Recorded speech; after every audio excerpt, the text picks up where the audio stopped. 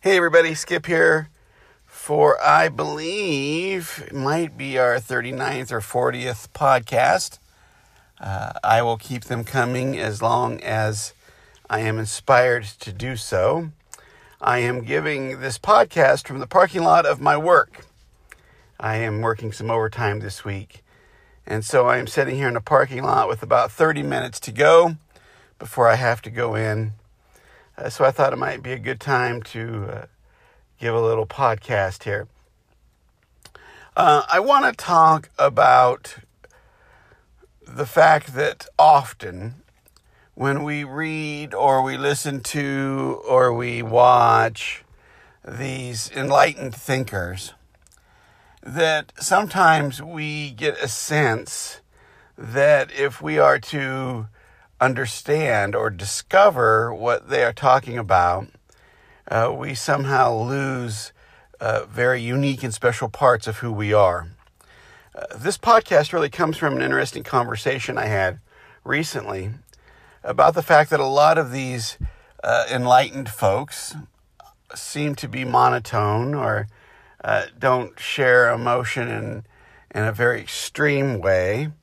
Now, not all of them are like that. Some do, but I think you get a sense when you read them or watch them or listen to them that they really are at a place where they don't need to emote in extreme ways.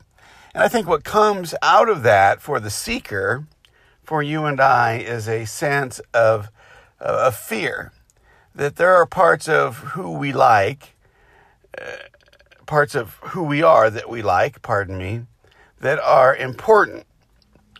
For instance, I enjoy having a sense of humor. And for those of you who know me personally, you know that I do enjoy posting funny things on Facebook or telling the occasional joke, etc., etc. I think one of the great fears the spiritual seeker has is that they will end up sort of devoid of that part of themselves. Now, we come by this fear honestly.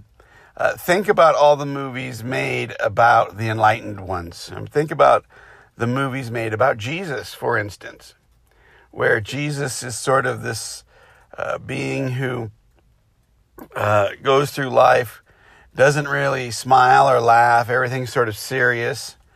And I remember at one point, I was given a picture of a Jesus that is laughing. And I shared that with people, and they were quite shocked. They had never thought about Jesus laughing, Jesus smiling. And so I want to talk a little bit about how we don't really lose anything, but actually we gain even more of those best parts of who we are. We may lose some cynicism when we look at things in a positive light, but we gain joy. And from that joy that we gain as we discover who God made us to be, who we are supposed to be, you can hear the rain hitting the car. That's what that noise is, by the way. We discover that those things that we find are important about who we are actually are enhanced. And they're enhanced because of a deep sense of joy that we have. I'm going to tell you a personal story about this. And for a long time I didn't share a lot about my past, but I'm going to share as much as I can here. It's an important story to my journey, probably really the beginning of my journey. From the age of 12 to the age of 27, I really suffered from addiction. Eventually, through some really extreme circumstances, I went to a treatment center for drug and alcohol abuse treatment at the age of 27. And by this time in my life, I just had lost everything. Because of my addiction, because of my selfishness, because of my want, because of my ego, really, I had lost everything. Literally, my family, my livelihood, my ego was stripped bare. I had nothing left to lose. I had nowhere else to go. And for the first time in my life, at the age of 27, I was really devoid, if you will, of ego. It had been stripped away through the circumstances of life. And I entered into a treatment center in this fashion. Now, I didn't know that being devoid of ego or having your ego was the beginning of enlightenment. I didn't know anything spiritually about any of that. I knew that I had nothing left to lose and everything to gain by simply changing my life. And I remember having a conversation with a fellow patient at that treatment center, and we were kind of talking about the things that led up to us being in that place. And I was thinking about that as I went back to my room and I lay down in my bed. And this was a very sterile sort of setting. There was nothing necessarily friendly about this room. And I looked around, and that was really the moment when I had surrendered. And I shared a deep prayer of needing to know that I was forgiven, needing to understand what real grace meant. And the moment I surrendered in that sort of prayer, in that thought, in that moment, a feeling of joy came over me that I cannot describe to you. A complete love grabbed hold of me and held on to me. I had never felt so comfortable in my life. And here I was at the end of really devastating addiction. I had lost everything in my life. I was in a treatment center, and I felt enveloped in this absolute and total, complete love. It felt total joy. Now, the feeling lasted maybe for an hour, and then over the course of the next few days, it dwindled away as the remnants of my ego began to creep back in. And that feeling, now I'm 53 years old, I remember that feeling as though it was yesterday. That was really the beginning of my journey. Now, the reason I want to tell you this story is because I think that's true. That when we really begin to let go of our preconceived notions of ourselves, when we let go of these ideas and concepts and constructs of who we are, or better yet, when life strips us of these things, what we really find there is a joy that really surpasses understanding. That part of us that we know is there, that part of us that's able to love our spouse or our children, that deep part of us that is able to sacrifice, that deep part of us that is able to laugh, that deep part of us that is able to have compassion or empathy, that deep part of us that is able to cry, that is really us. And the more ego, the more our sort of demands of life, the more of who we think we are that is stripped away from us, the more of that true self comes out. Now, I don't know why some of these spiritual writers seem devoid of emotion. A lot of them are intellectuals. A lot of them are academics. I don't really know. What I do know is this, that when I can see life objectively, when I can step out of my own pain, when I can step out of my own thoughts, when I can look at these things without attaching myself to them, I find a deep joy that makes me a better father, makes me a better husband, makes me a better person, makes me see things more with humor and with grace and with hope. And so I want to just offer you that it may seem as though when we begin to understand that we are not what the world has made us to be, it may seem as though we are nervous and afraid of losing some of those things, but when in fact, what is going on is we are gaining the best parts of who we are back. You see, the world teaches us fear. We've been taught to be afraid. We've been taught to think in scarcity. We've been taught to think in terms of not enough. We're not good enough. We're not smart enough. We're not thin enough. We're not attractive enough. We're not rich enough. We've been taught to think in these ways. And once those ways fall away, the very best of who we are is what we discover.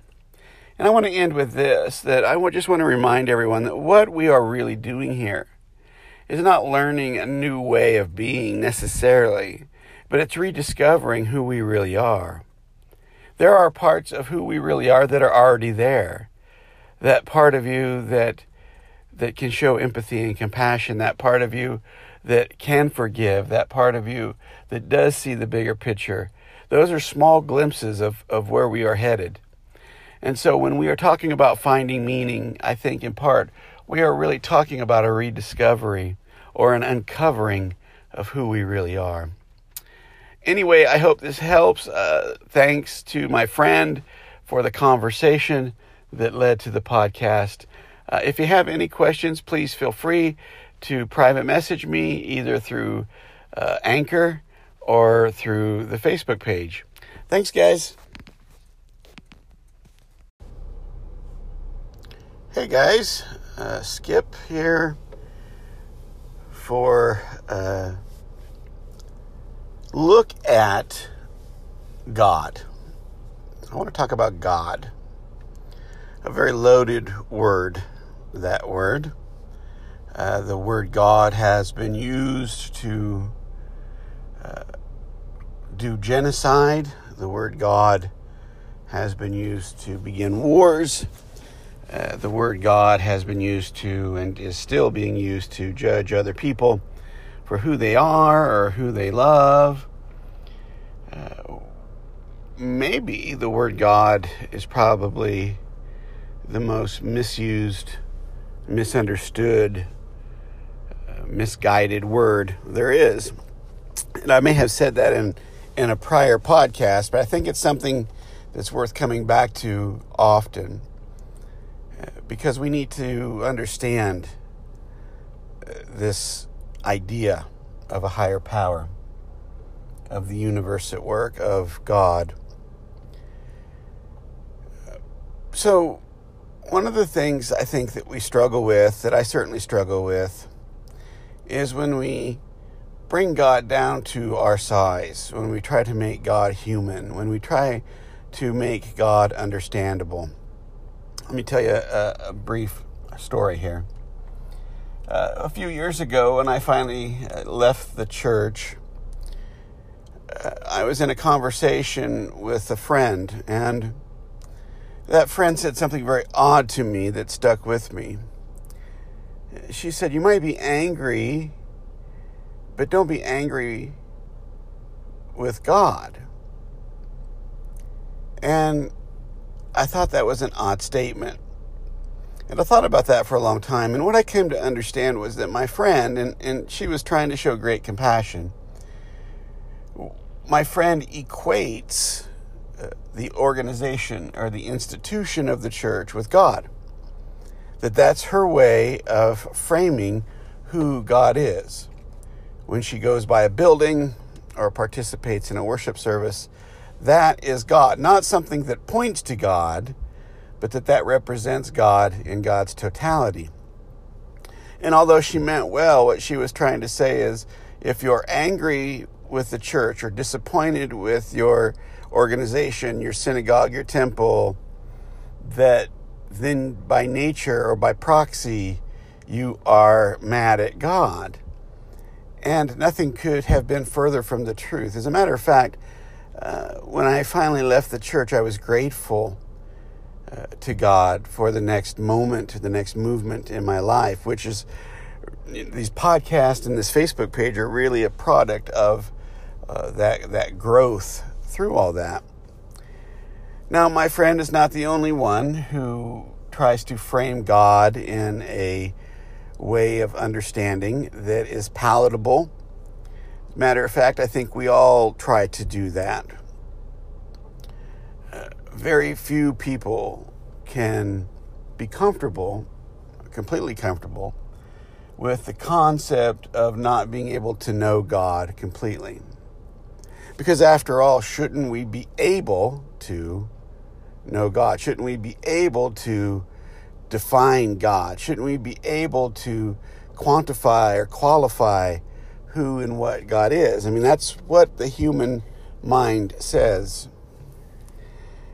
You know, I say a lot in these podcasts about concept, getting out of conceptual thinking, setting aside our learned and collective behavior, and moving into some more free place, somewhere more open and expansive. And I want to say that we need to do that with God and who God is also. I believe that there is a higher power at work. I believe that there is a greater wisdom to the universe than just me.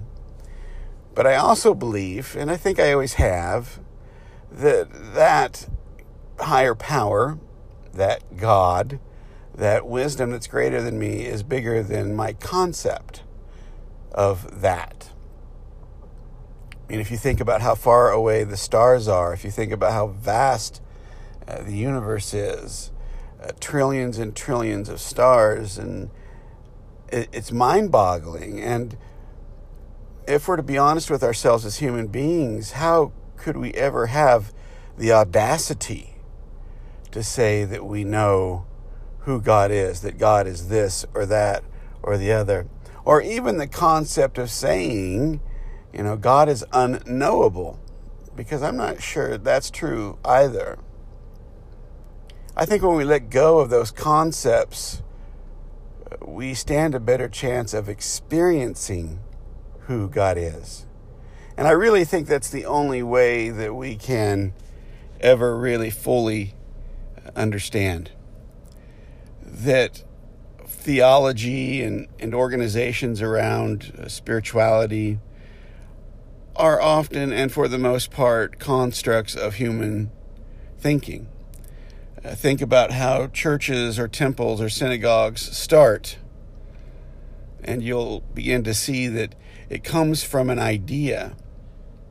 Now, that idea may be seen as inspiration, and then there may be a moment of inspiration that sparks the idea, but unfortunately what happens is we retreat back into our own conceptual thinking very, very quickly. Let me give you an example of this. John Wesley, the founder of the Methodist movement, had an experience once of the transcendent God. He was in a Bible study, and at a place called Aldersgate Street, he had a moment of clarity, a moment of joy, a moment of comfort. But if you ever read Wesley or understand or know anything about his journey, he quickly retreated from that transcendent moment back into a very linear, conceptual way of thinking. And that's really what we all do. We all experience God, or maybe most of us have some experience of God, and we immediately pull that back into our concepts. We either dismiss it as something weird or strange, or we try to quantify it as something that we need to make religious. The old joke, I've experienced God, what do we do now? Let's form a committee. That's really what humans do. We do that because we operate out of conceptual thinking. That's our go-to place. That's what we've learned. We've learned to pull reality into our little box because we think, at least subconsciously, I believe, if we let go of concept, the reality of our world, the reality of our universe becomes so big and so vast that we would actually disappear. that we would actually realize how small we really are in the vastness of the universe and the vastness of reality.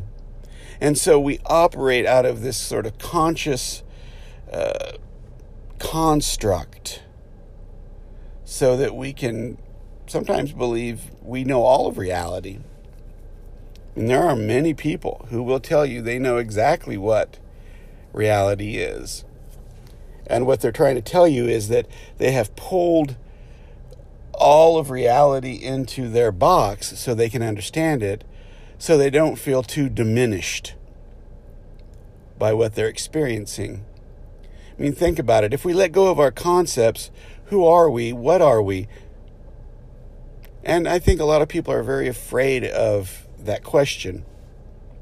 Maybe even more afraid of the answer. I don't know. So,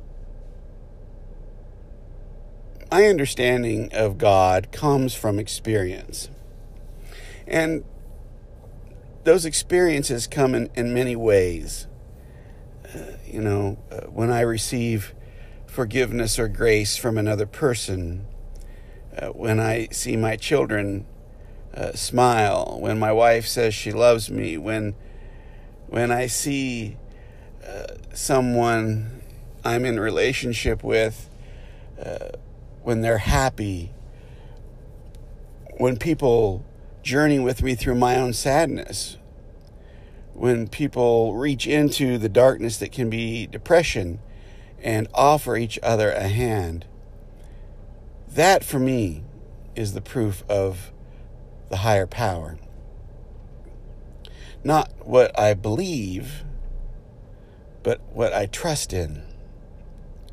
And so, I hope, brothers and sisters, that you keep your eyes open for experiences of God. And when you have them, when you have those moments of grace that seem bewildering to you, when you have those moments when you're looking at the stars and you realize there must be something bigger, don't pull that back in. Don't try to put that in a box.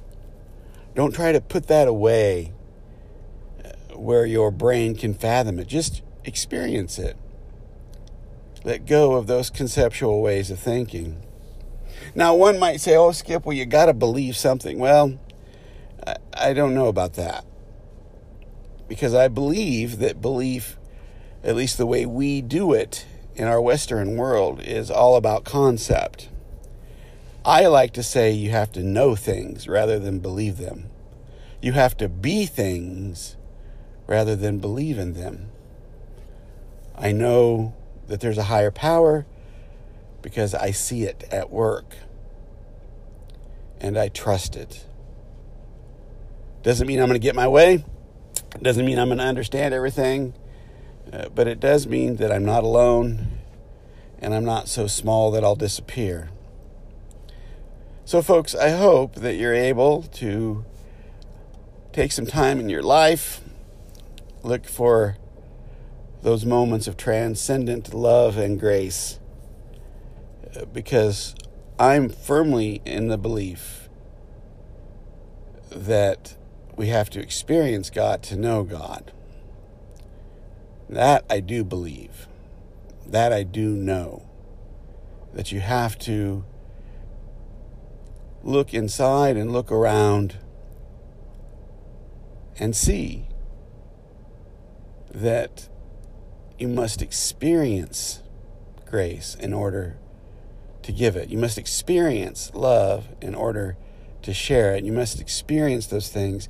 Because if we don't go from experience, if we only go from a belief in concepts, then it's easy to dismiss other people. It's easy to say that we're right and they're wrong, and we are right back where we started. So, believe in things, You can believe that your football team is going to win. You can believe that and hope for that your kids will be a success. You can believe that your job is the best thing in the world or the worst thing in the world. But what we can't do is take that idea of belief, take that idea of concept and apply it to God. Because God is beyond belief. God is beyond religious construct. God is beyond everything. May you experience that and know it. Thanks, guys. Talk to you later.